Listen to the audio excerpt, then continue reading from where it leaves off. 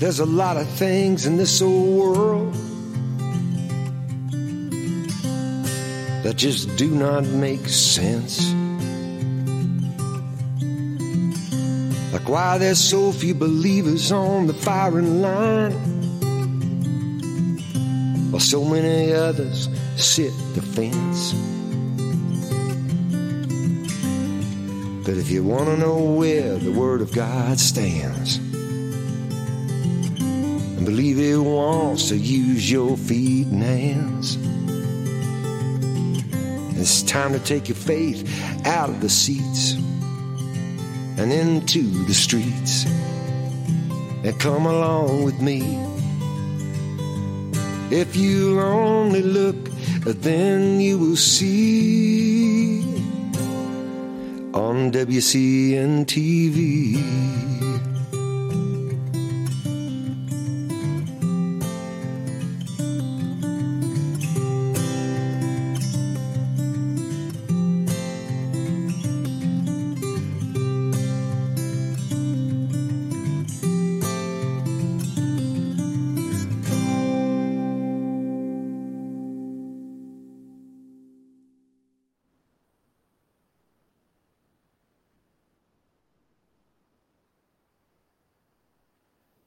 Hi, friends. Welcome to WCN TV. We've been on a hiatus. Rob brought the show back last week, and I'm rusty. This is my first time back after, a month off. So thank you for joining us today. WCNTV.net. You can go there and join the interactive huddle, be a part of the conversation with the guests that we have on week by week. I would encourage you to do that. Get a little bit more insight in the conversations that we have. Today, we are blessed and honored to have Dr. Deborah Miller with us. Let me start with a quote, and this should get cheers from all of you that have joined us today, and a huge round of applause, because I was certainly encouraged when I read this myself. Dr. Miller states that parents have the ultimate right to determine what their children are learning in school. Amen. Amen. We cannot abrogate our parental responsibility to bring up our children, which means to be aware and involved in every aspect of their lives.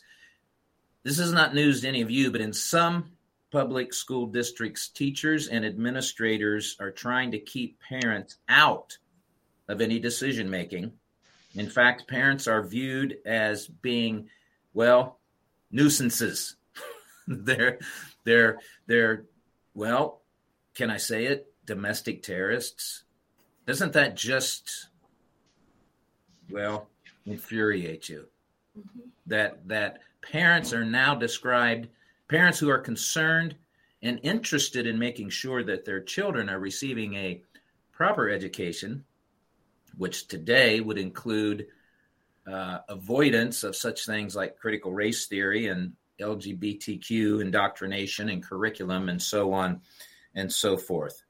Dr. Miller believes that we have been so focused on children's physical safety that we've missed the other and perhaps greater aspects, the social, emotional, spiritual, and intellectual needs that they have. Dr. Miller serves as an educational consultant working with Christian schools on mission development and implementation, board training, and teacher development. She's worked in education since 1986, serving as a teacher from grade 5 to postgraduate programs. She founded and ran a teacher education program, served as a school administrator and regional director for a major Christian association. You can find out more, and I would encourage you to go to Dr. Miller's website, DeborahJAMiller.com.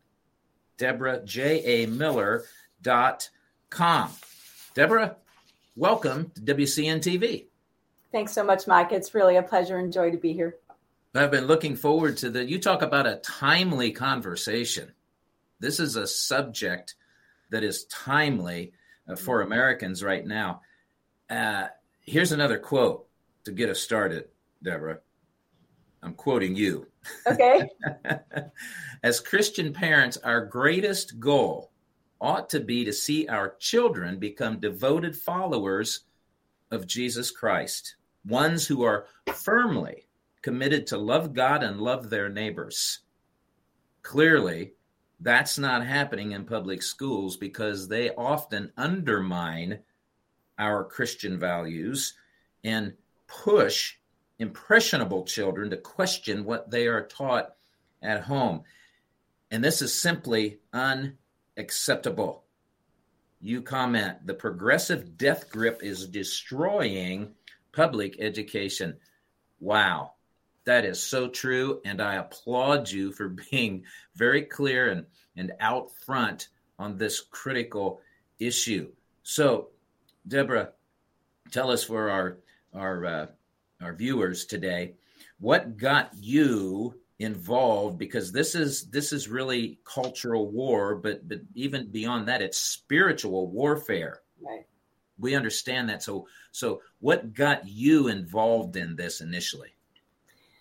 Yeah, thanks for asking. Well, I think initially I have been involved in Christian education, as you read, for literally decades, and it has become increasingly apparent to me that as every generation gets out of the public school system and goes off to liberal colleges and universities, that we've created a society that no longer holds to traditional conservative values. And that's probably not a surprise to anyone listening, but we forget that that's true for conservative Christians as well, that just slowly it's the frog in the pot syndrome, right? So we go to church on Sunday, maybe. What are the stats now? Like 1.8 times a month or something.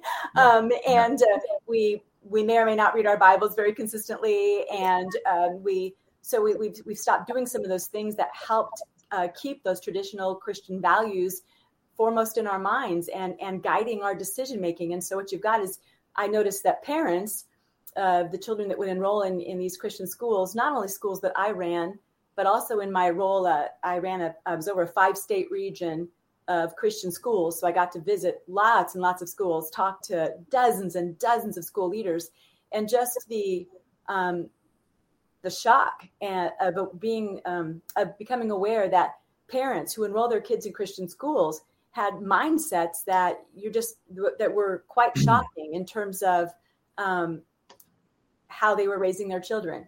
And not all of those parents were Christian parents, but many of them were. And seeing how they were parenting and the decisions they were making and the values that they believed, I really became concerned. If that's what's true in Christian schools, how much worse is it out in public schools, where you have this just exponentially to greater degrees? Yeah. So, Deborah, how much? Everybody knows what we've been through the last 2 years as a nation. Yeah. How much has the quote unquote pandemic changed things? And could we say that in a sense that what we've gone through in the last couple of years has really exposed some of the agendas that were perhaps hidden previously? Is that a fair statement? Yeah. Yes, definitely. I think if there's any silver lining, and I'm still not sure, and the jury's still out, if there's any silver lining in the pandemic, it is that a couple of when children were sent home, and when many parents were locked in, I think for the first time you had this perfect storm where parents watched their children try to learn online, heard what what their teachers were teaching, looked at some of their textbooks, saw some of their handouts, listened to the kinds of projects being assigned, and it was cause for alarm. Even secular parents said, "Wait a minute, what's happening here?" And I think eyes were really opened. We use all these euphemistic terms in education, right? It's been a joke for forever and ever, for decades, that education is just acronym heaven, right? There's just acronyms for everything in the field of education.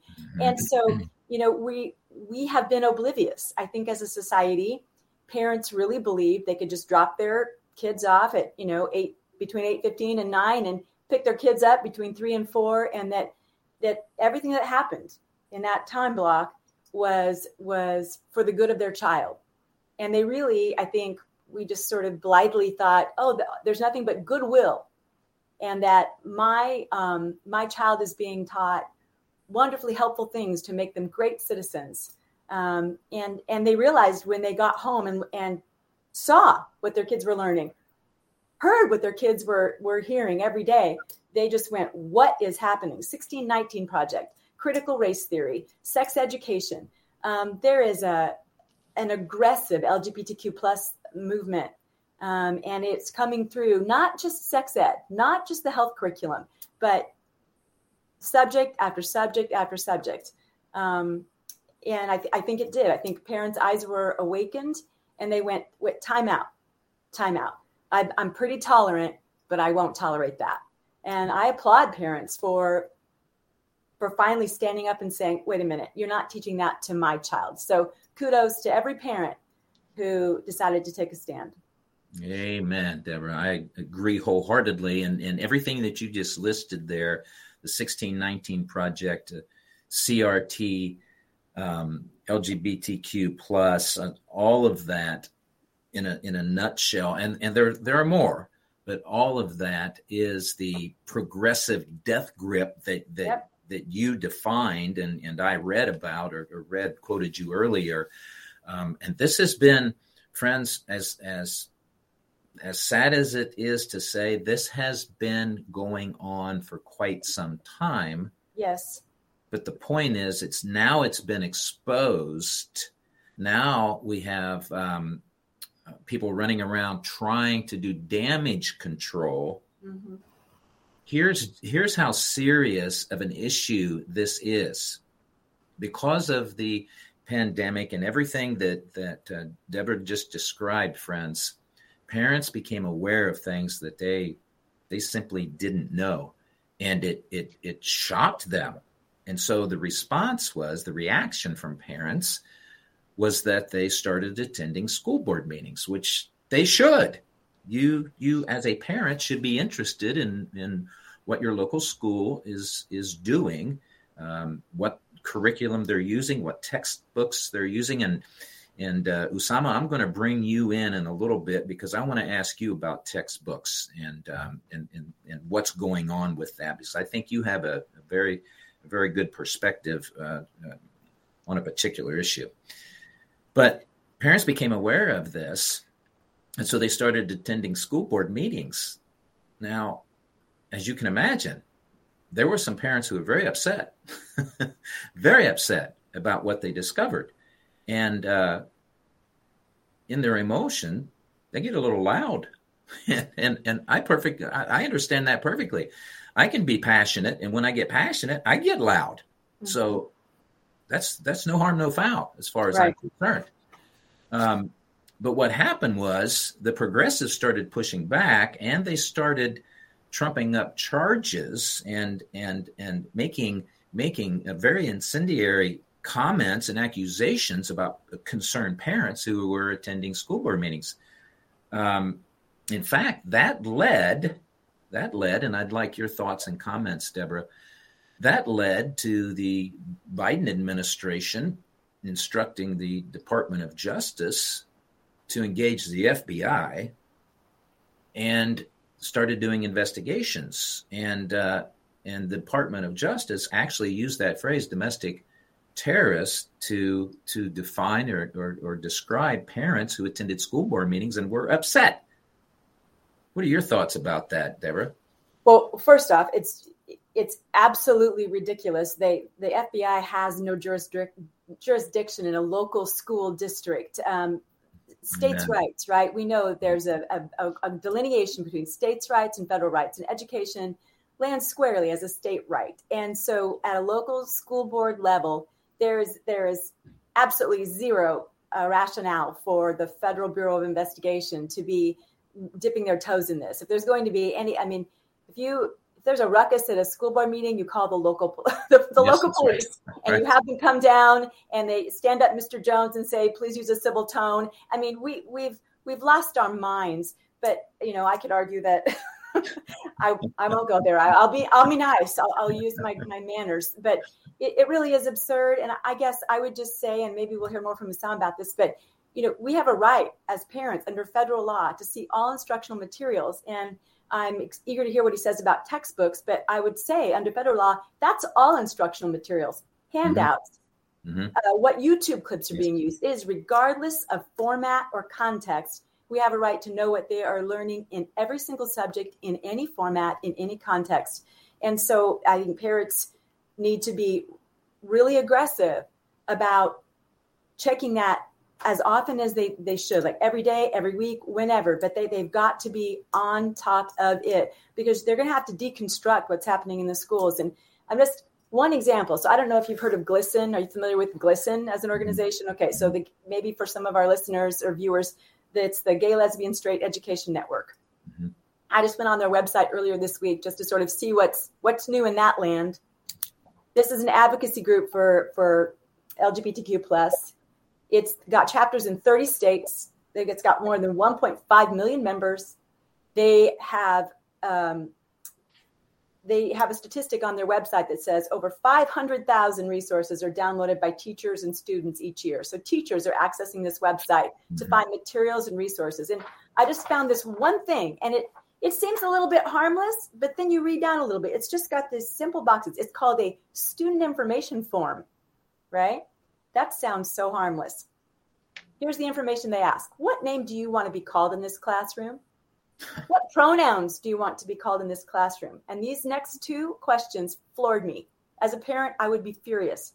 What name do you want me to use around your parents? What pronouns do you want me to use around your parents? Wow. This form squarely sets the school up as the child's advocate, driving a wedge between the parents who have a God-ordained responsibility and right for the care and well-being of that child. And yet you're setting yourself up, hey, kids, I'm your advocate. So wink, wink. What do you want me to call you when the parent comes by? I mean, to me, that was just one example. I haven't even looked at all the rest of their resources. Yeah. But anyway, I'll stop there and just say, I think it's ridiculous. I think to call parents domestic terrorists is to do what some politicians do very well. Put a spotlight. It's a tempest in a teapot. You put the spotlight on something that's completely innocuous while you're ignoring huge social issues. And I won't go into those now but we all know there's way bigger fish to fry. Yes. And Mr. Jones getting mad and too loud at a school board meeting. Yeah, that's exactly right. And hey, we may touch on those before we're done talking today, but anyway, this is how serious it is, folks. Spencer, the link I sent, McAuliffe's misstep, if we could put that up. This is how serious it is. This was a conversation. It was during a debate between the two candidates. Terry McAuliffe, the Democrat candidate in the state of Virginia, was debating the Republican candidate, Glenn Youngkin.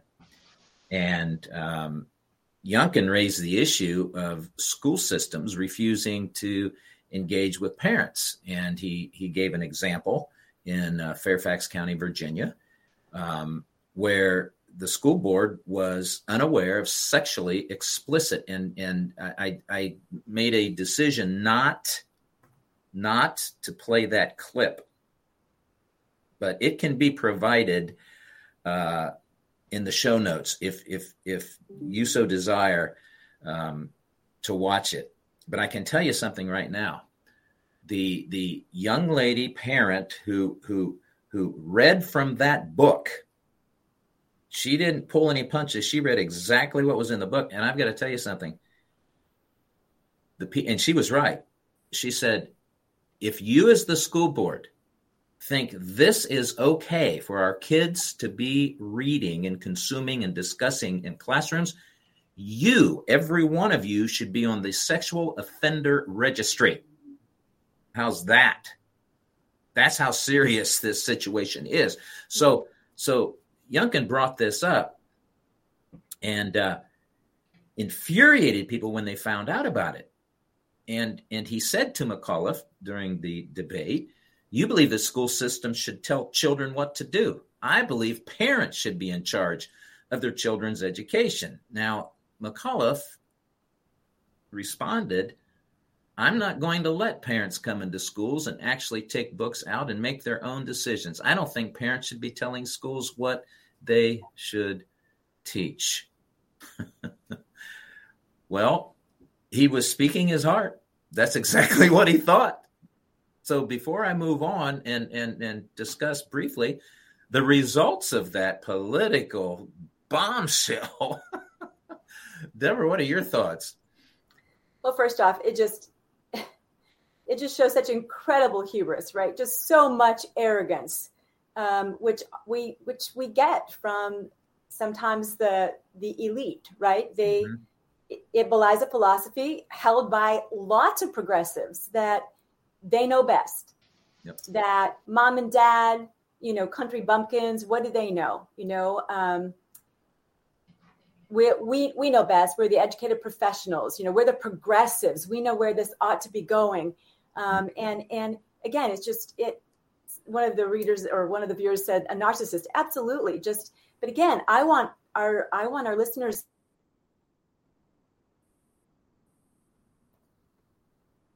outline. The voice accidentally voiced, nudge, believe behind closed doors. Like, the idiot parents, the uneducated, the ignoramuses, we know what's best for their kids. And, I think what parents have to understand is this philosophy isn't going to go away. I don't think McAuliffe's defeat is going to make them see the error of their ways.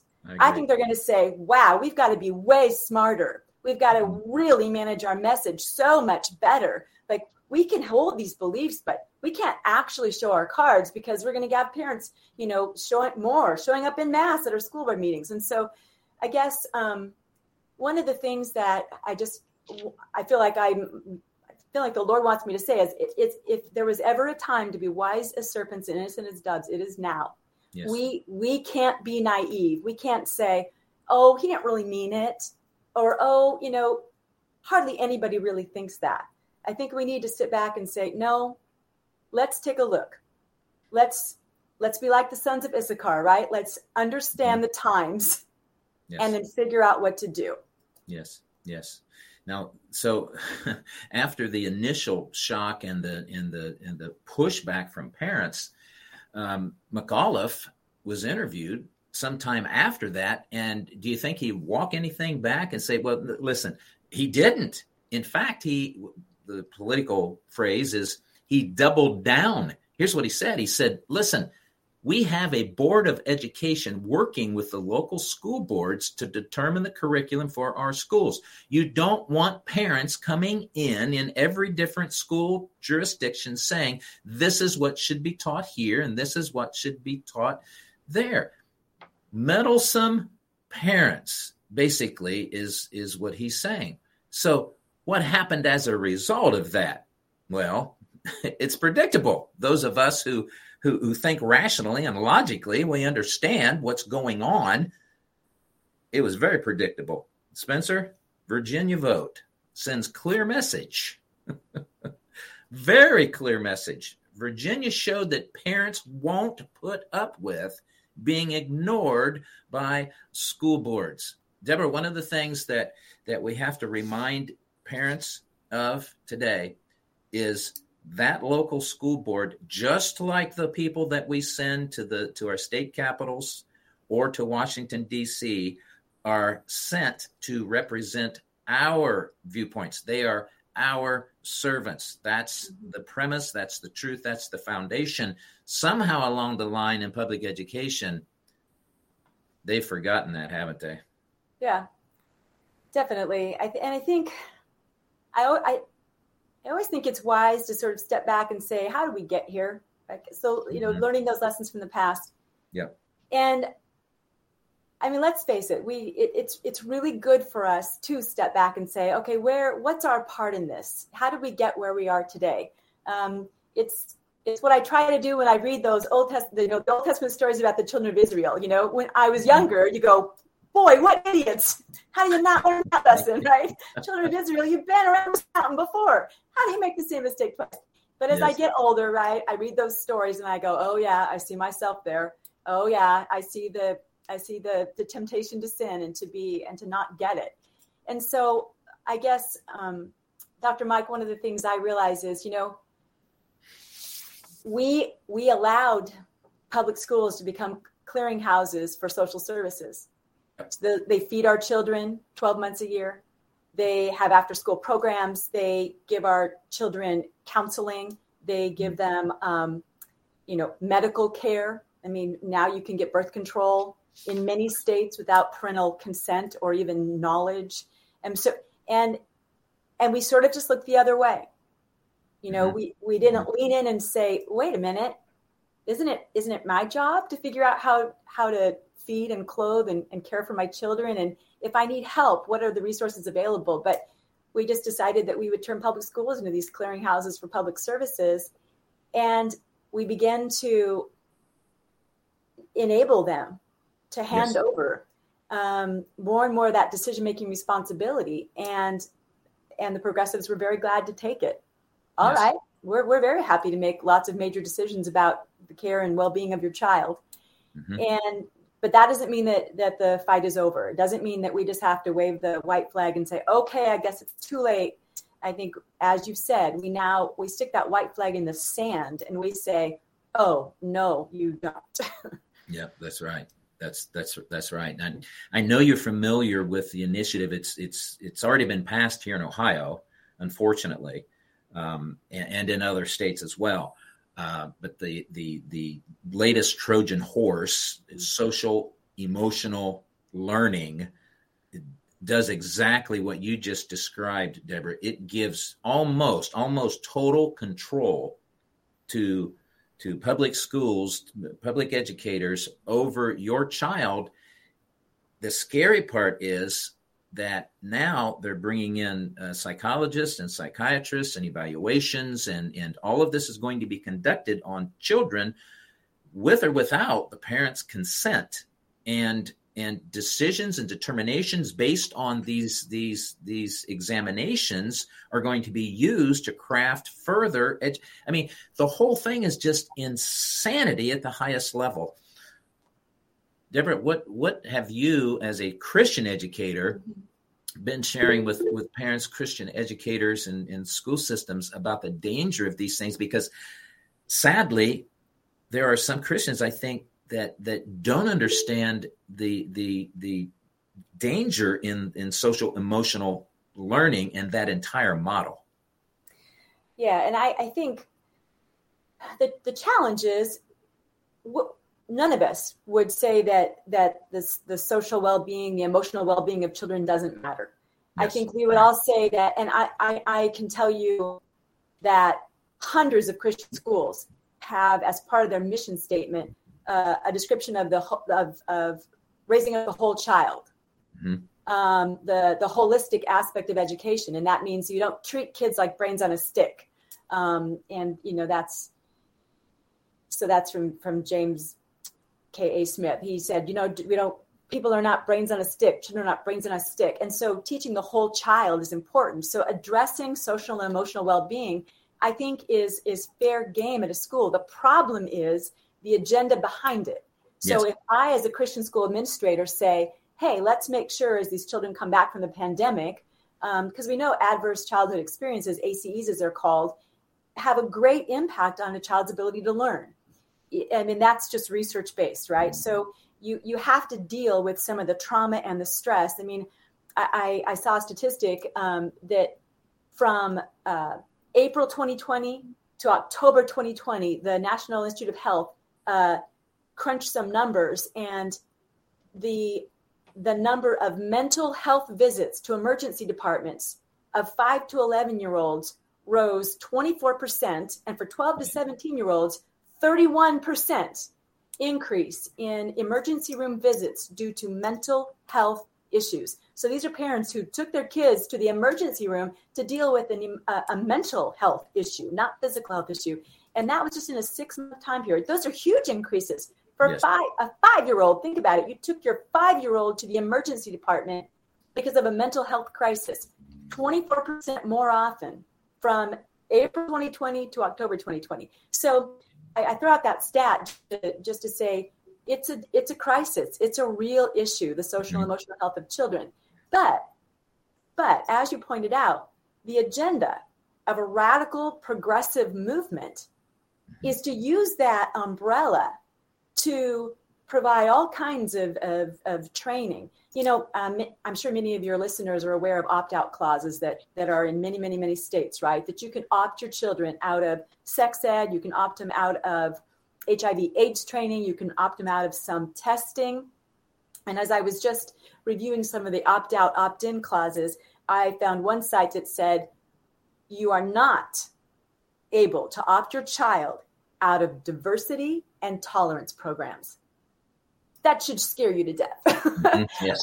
Not really, because we haven't been given a spirit of fear, but that should cause some concern. Yes. You should start saying, wait a minute, what? Anyway, I'm going on too long. I'll go ahead and give the mic back to you, so to speak. No, actually, that was very good, Deborah. I could just sit and listen to you continue. You're an educator. Your career, you've been devoted to this for your career. What's happening, the true purpose, really, in public education, it's not learning. Right. It's actually shaping a worldview in the students for a future political outcome. This is serious business that's going on right here. And one of them is, I want to pull Usama in now on this question.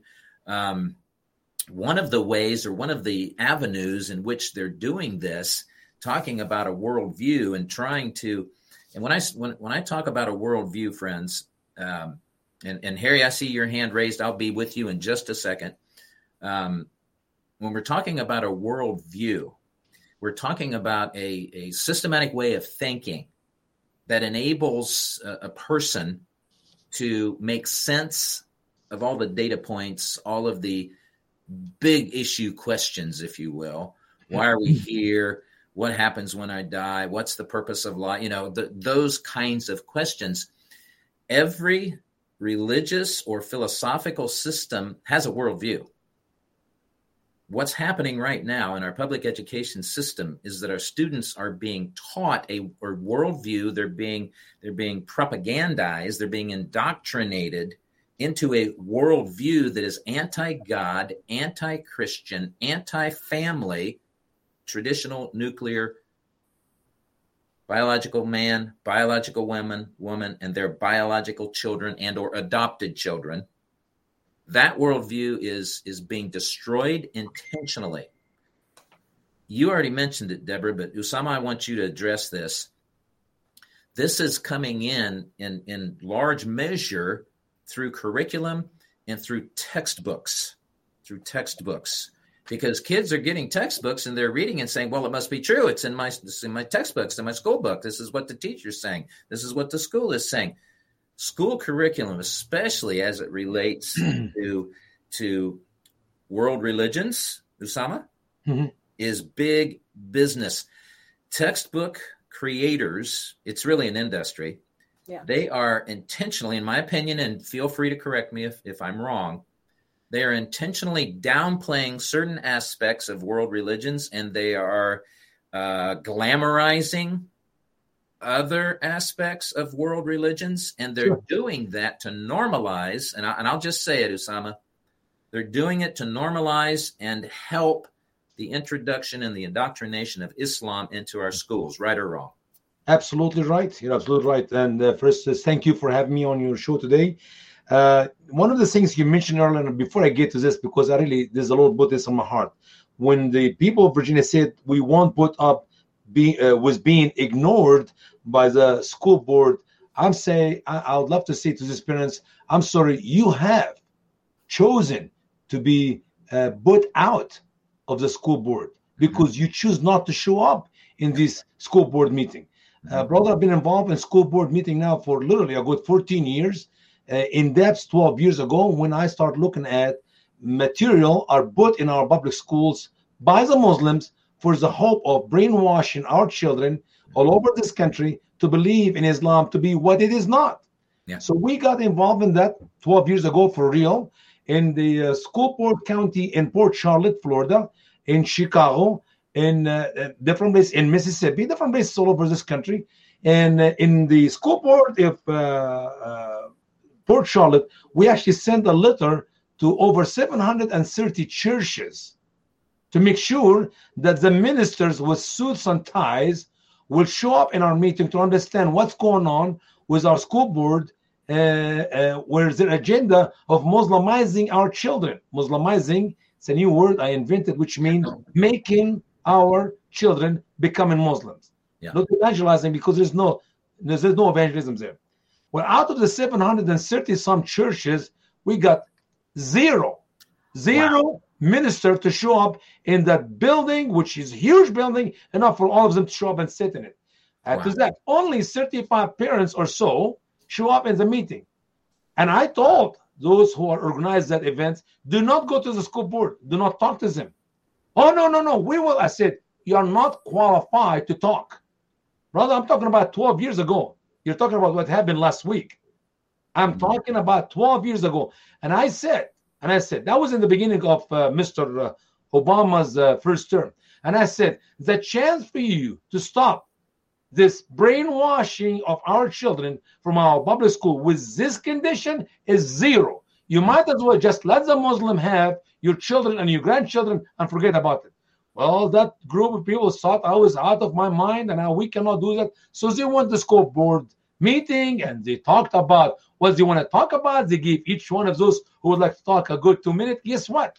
There's a Muslim lady in a hijab sitting as a board member in the Port Charlotte County, and she literally gave her final word. You're a bunch of Islamophobe, you're a bunch of ignorant, you're a bunch of stupid, and you have no right to be in that meeting. And guess what?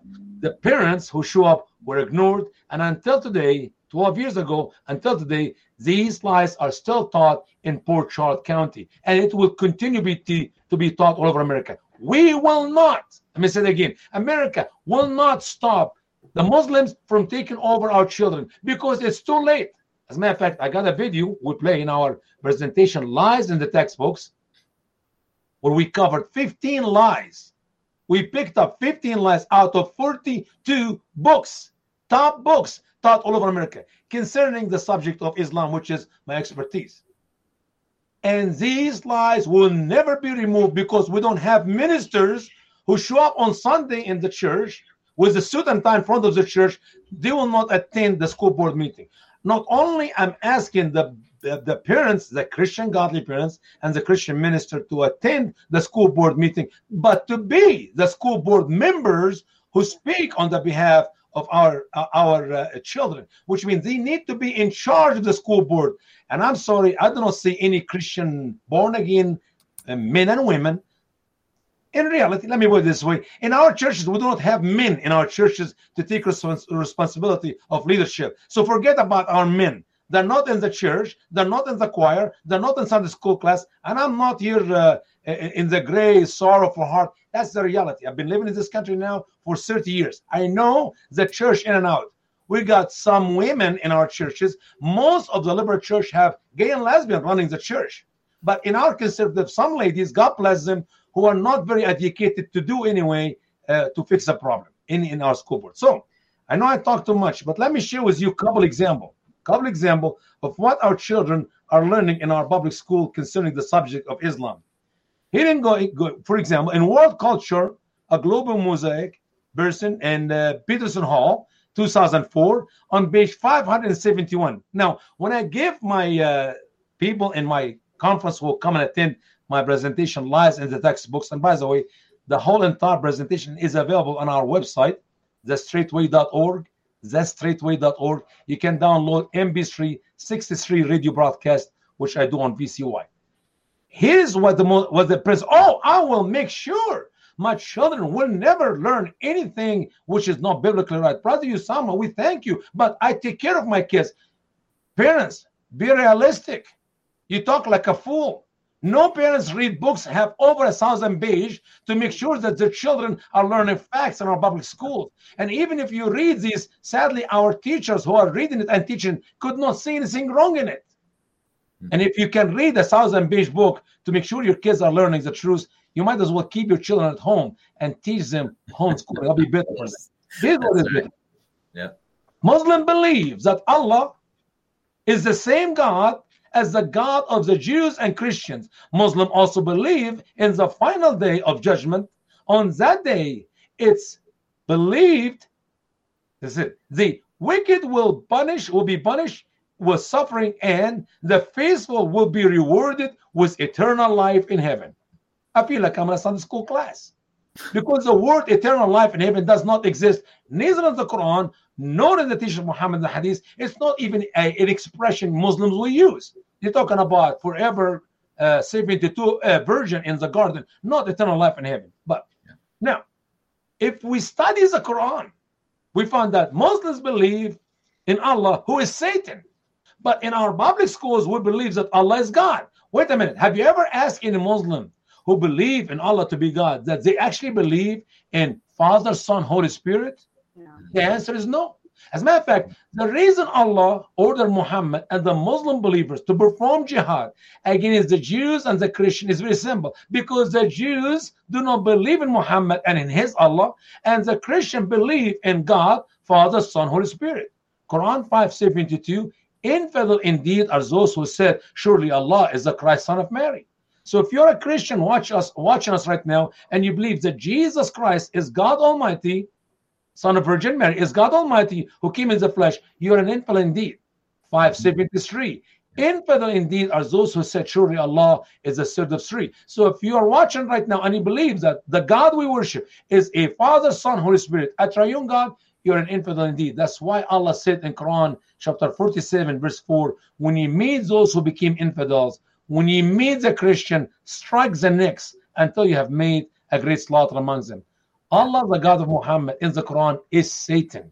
Allah is Satan. The best answer is just read Quran chapter 1 verse 1. By the way, we have a full study. It's called Allah is Satan, Jesus is God. It's a good 3-hour presentation. But Quran 1:1 says, Alhamdulillah Rabbil Alameen, the praise be to Allah, the Lord of the worlds. 2 Corinthians 4:4, very clearly teaching us that the God of this world, the Lord of this world is Satan. So this is just one lie, brothers, they teach our children. And whenever you feel like I can share a little bit more about some of the lies they teach our children in our public schools in America. Beautiful. Thank you so much, Usama. Thank you for that. It occurs to me that the issue, talking about pastors, and I am one, so I perk up when I hear things about pastors. And you're absolutely right. I don't disagree with you at all. Pastors won't address the origin of the issues, the problems that we face. They seem to be content to just put Band-Aids on the symptoms. What happens as a result? And we're never going to change anything in America. We're never going to be able to defeat the enemies of God and of Christ and of the Christian church. Brother, never going to do that if we don't address the origins. Sure. When I went to Chicago board meeting, I was invited by one of the board meeting, one godly lady, and the rest are a bunch of liberal and a Black Lives Matter lady there and Muslims. That's what it is. Yeah. I traveled all the way from Florida to Chicago. No kidding. I did not have enough time because they asked me to go, and I said I will be there. Between my speaking engagement and being in Chicago was enough hours to drive and sleep, close my eyes for 1 hour and close my eyes for 2 hours. It's a long trip. And I made the meeting. And that wonderful lady requested from the board meeting. She told them, Mr. Dakdok traveled all the way from Florida yesterday to come here today. And I will request if you can give him 15 minutes to speak as an expert on the topic of Islam. Sure, they spent 2-3 minutes to vote yes or nay to allow me to speak 15 minutes. And guess what? It was 10-1. Literally, all of them said no, except she said yes. Okay. She requested another request, which we wasted another 4 or 5 minutes to allow Mr. Dakdok to take 10 minutes. Once again, 10-1. We lost it. How about 5 minutes? Still the same. We talked about me to give me opportunity to speak for 10 or 15 or 10 or 5 minutes. Literally, we wasted 20 minutes. And the answer was 0. You know why? Because there was not one godly minister in the board meeting.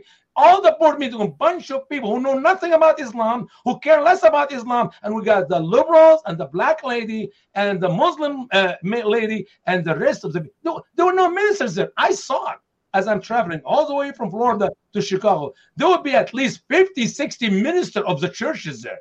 No, nobody show up. Bunch of people who know nothing about it. And then they said 3 minutes like everybody else. Well, guess what? There were enough votes, enough people want to talk, more than 25. And the law said if you have more than 25 people, only 2 minutes. So I will talk for 2 minutes. Half of the 35 people were supposed to talk were not there. They're just names on piece of paper, and they're not there because they call John Smith, Mr. John Smith. And they wait for 10 seconds. Mr. John Smith, last time we call you. And John Smith is not there. I said, how in the world 35 people are supposed to talk in that board meeting when the meeting does not have 35 people? It was a comedy. The cheating of the election of 2020 is the same cheating in the school board meetings. They make up names to cut the people time, and nobody is there. And I could not talk to the people. I gave them my Quran, translation of the Quran, and the DVDs, the infiltration of Islam to America, and a small letter, and I said, at your convenience in your homes, you can watch that video, and you can read the Quran and see how good are you as a school board meeting for digging the graves for your children to be buried alive in your school boards, in your school, as a school board leader in your schools all over, not just Chicago, but the United States of America. And that is a reality. The church is not involved. The fathers not involved. Forget about the mothers. And I'm not a guy anti-women, but the role of the protection, the role of the leadership, the head of the house is the father, not the mother. If you cannot get the godly minister in the school board meeting and the fathers in the school board meeting, you might as well kiss your school and your grandchildren goodbye. Yes. Yep. So true. Thank you. Thank you very much, Usama. Harry, go ahead and ask your question. And then, Deborah, we're going to come back to you. And we're going to lead off with, here is what the media is not reporting. So here's some good news in the midst of all of this. But, Harry, what is your question, sir? All right, Deborah, the question's for you. As politically correct as you can, what type of parent, now we've been an advocate for homeschool for years, but now that all this truth has come out, what type of parent is it that keeps their child in that school? And second part of the question, do you have any numbers as to how many parents actually pull their children and put them into homeschool? Thanks for that question, Harry. I think, let me talk about one kind of parent. Well, I'll talk about two. I think there are parents who don't feel like they have other options. They don't feel like they can homeschool because they need to work. Maybe it's a single parent home. Maybe resources are limited, and they don't feel like homeschooling is an option, and they can't find anything else. They can't afford Christian school. And so they feel like their hands are tied, and public school is the only place they're going to get their child educated. The second kind of parent are Christian parents, and I've talked to many of these parents who believe that, and I believe this is a misguided belief, that their children should be salt and light in the public school setting.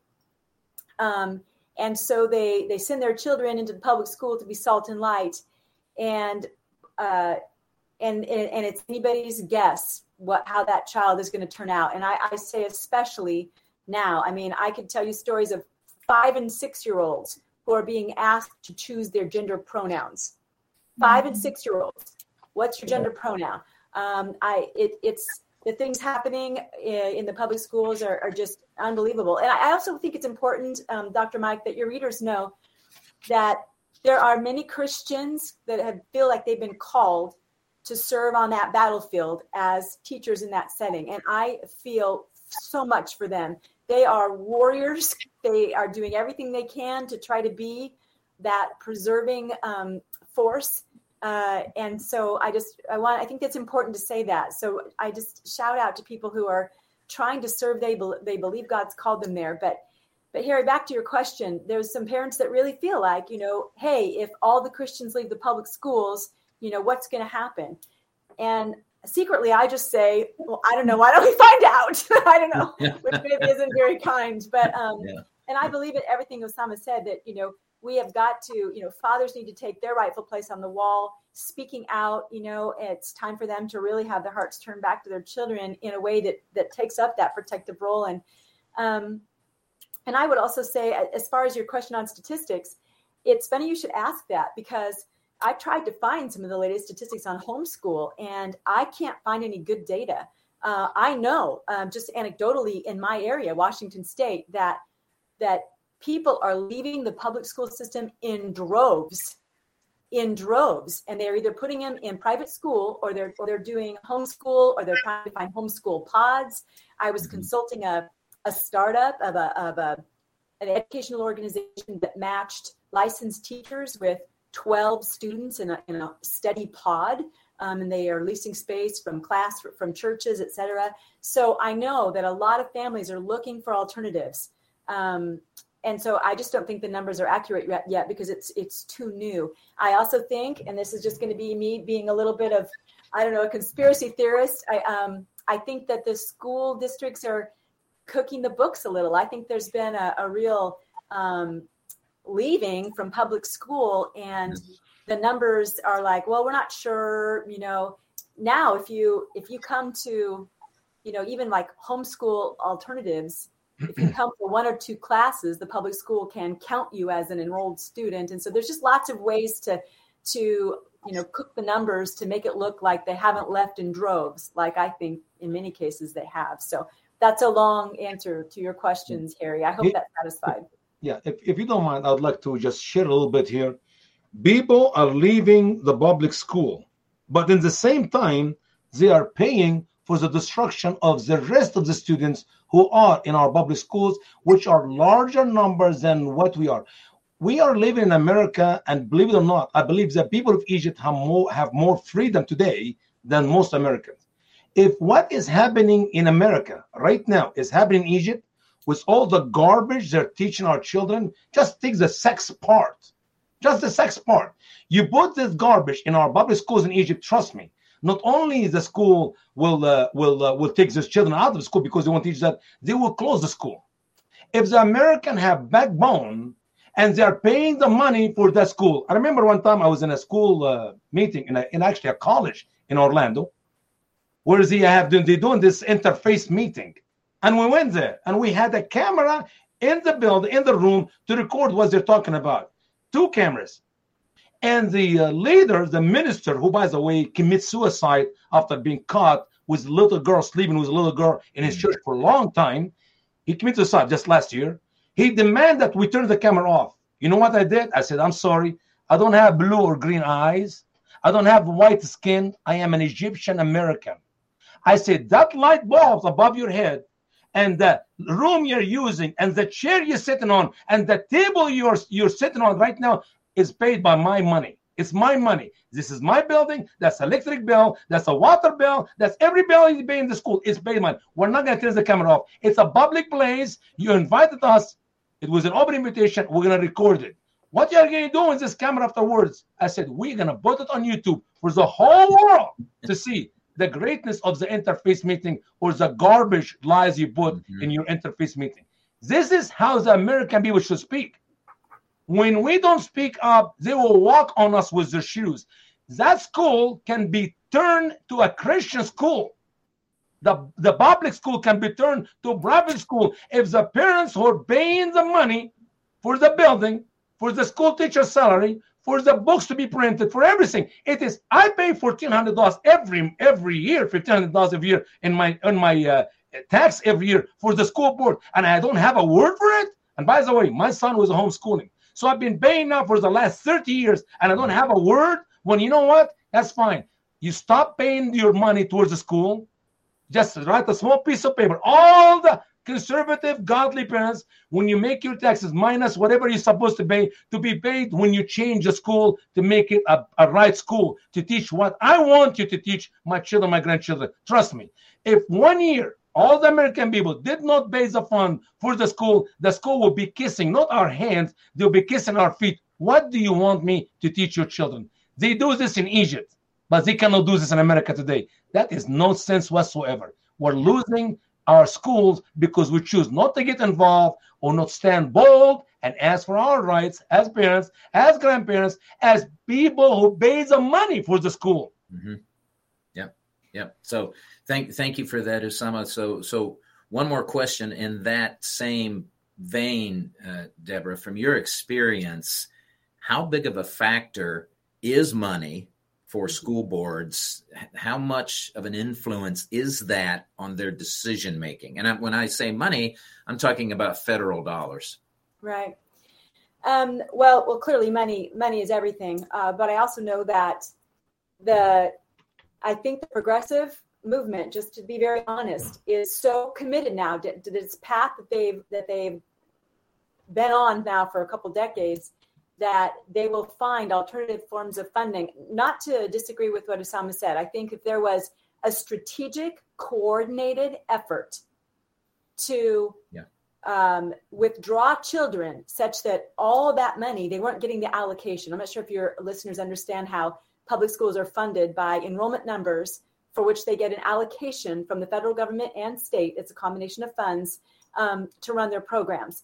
And so, but I heard anecdotally just a couple months ago that there was a local school district that lost hundreds of children, and the state has stepped in to backfill the funding loss so that education can go on as promised, as committed. Now, I don't think they could do that for years and years, but I know they're pretty committed to not changing their agenda. So it would take a concerted effort over time. But I think Usama's right. I think with an organized effort to strategically channel money into education that we support as parents, as conservative Christian parents, it would have an impact. But I think it's running for school board office. It's getting elected so that people like Usama don't have to drive for however many hours and be denied 5 minutes. That's absurd. But that's, again, our fault. Why haven't we been running? Why haven't we aggressively pursued local seats in city government, county government, school boards? We need to do this. I think it's so interesting. It's sort of this inversely proportional. We've got public schools out here, and probably the same all over, that are magnificent edifices. They've got food courts. They've got fountains. They've got fields that rival professional athletes. They're these magnificent multi-million-dollar buildings, and it's like this glittering edifice, but inside it's just rotten. And I almost feels inversely proportionate, right? If we could put enough money into the facility, then the public will just be like, I can't wait to send my kid to the shiny new school. And they ignore the garbage that takes place day in and day out in those schools. So I think one outcome of the schools, and I shared this with you just before we started, but let me mention it briefly so your readers or your viewers can look at this. Yesterday, the Cultural Research Center at Arizona Christian University, Foundation for Freedom, George Varna, it's his work, came out with a study that shows nearly 1/3 of U.S. millennials identify as gay or transgender, and almost half that demographic group prefer socialism over capitalism. This study found 39% of people between the ages of 18 and 24 now identify as LGBTQ. And that is a result directly, in my opinion, of the indoctrination of the public school system that has redefined marriage and family, redefined human sexuality, redefined sex as no longer a biological reality. I mean, we've unmoored children from every absolute that shapes identity. We have deconstructed humanity so that you no longer even know if you're male or female. Yes. I'm not sure where they're headed next, but that's the result of a rotten public school system. Amen. So, Usama, thank you, Deborah. I want to end on this note. Listen, Spencer, here's what the media is not reporting.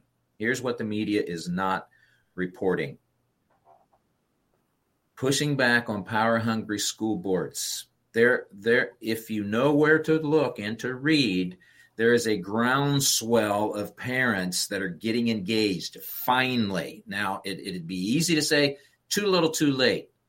Well, get engaged anyway and see what you can do in the district in which you live. See what you can accomplish. You've got to run for school board.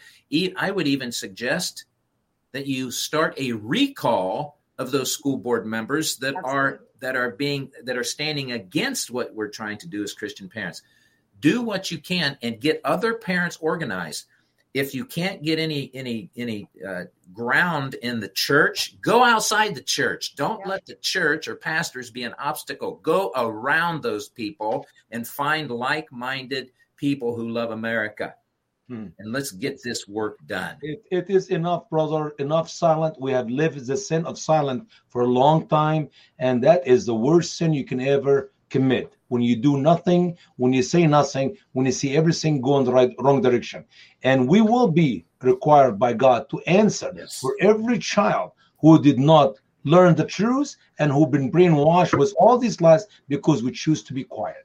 Yes, that's exactly right. Amen. When on that note, we'll call this a wrap for the Wisconsin Christian News TV. Thank you, Dr. Deborah. I really appreciate it. And we'll be chatting with you again. Usama, as always, thank you, brother, for your input.